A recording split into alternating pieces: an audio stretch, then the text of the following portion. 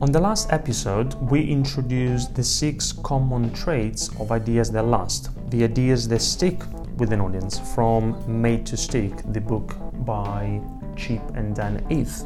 Now, one of these traits was the ability to surprise. So we said that if you want to capture people's attention, you have to introduce some elements of surprise.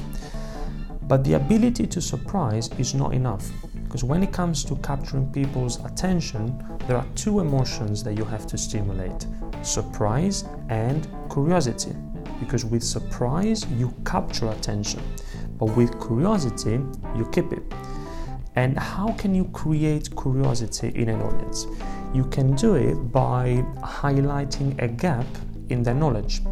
Now, in presentations, we often go straight communicating everything we know.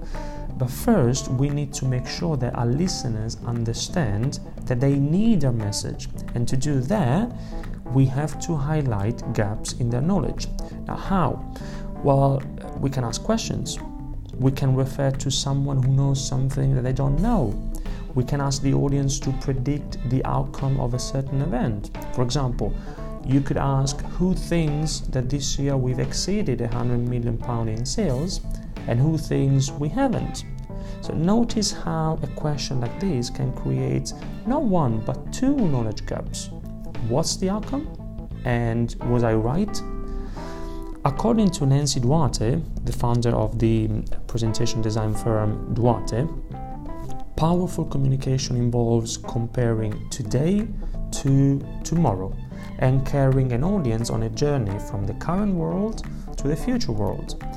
The current world with all the problems your audience has, and the future world with a solution to those problems. Now, I know what you're thinking.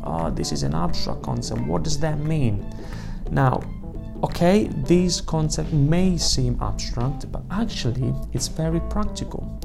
In a presentation, you can compare the usual point of view on a particular topic, that's today, to your point of view, that's your tomorrow.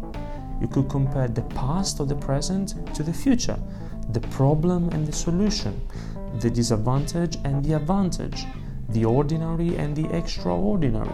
So you see, contrasting today with tomorrow creates a knowledge gap in your audience and brings them closer to a new world which is represented by your idea. Now, why does this work? It works because knowledge gaps create discomfort. Fundamentally, people want to know, we crave knowledge, and so to eliminate discomfort, they seek knowledge. Now, at that point, when it's you filling that gap, that knowledge gap with your idea, they will be much more inclined to support it.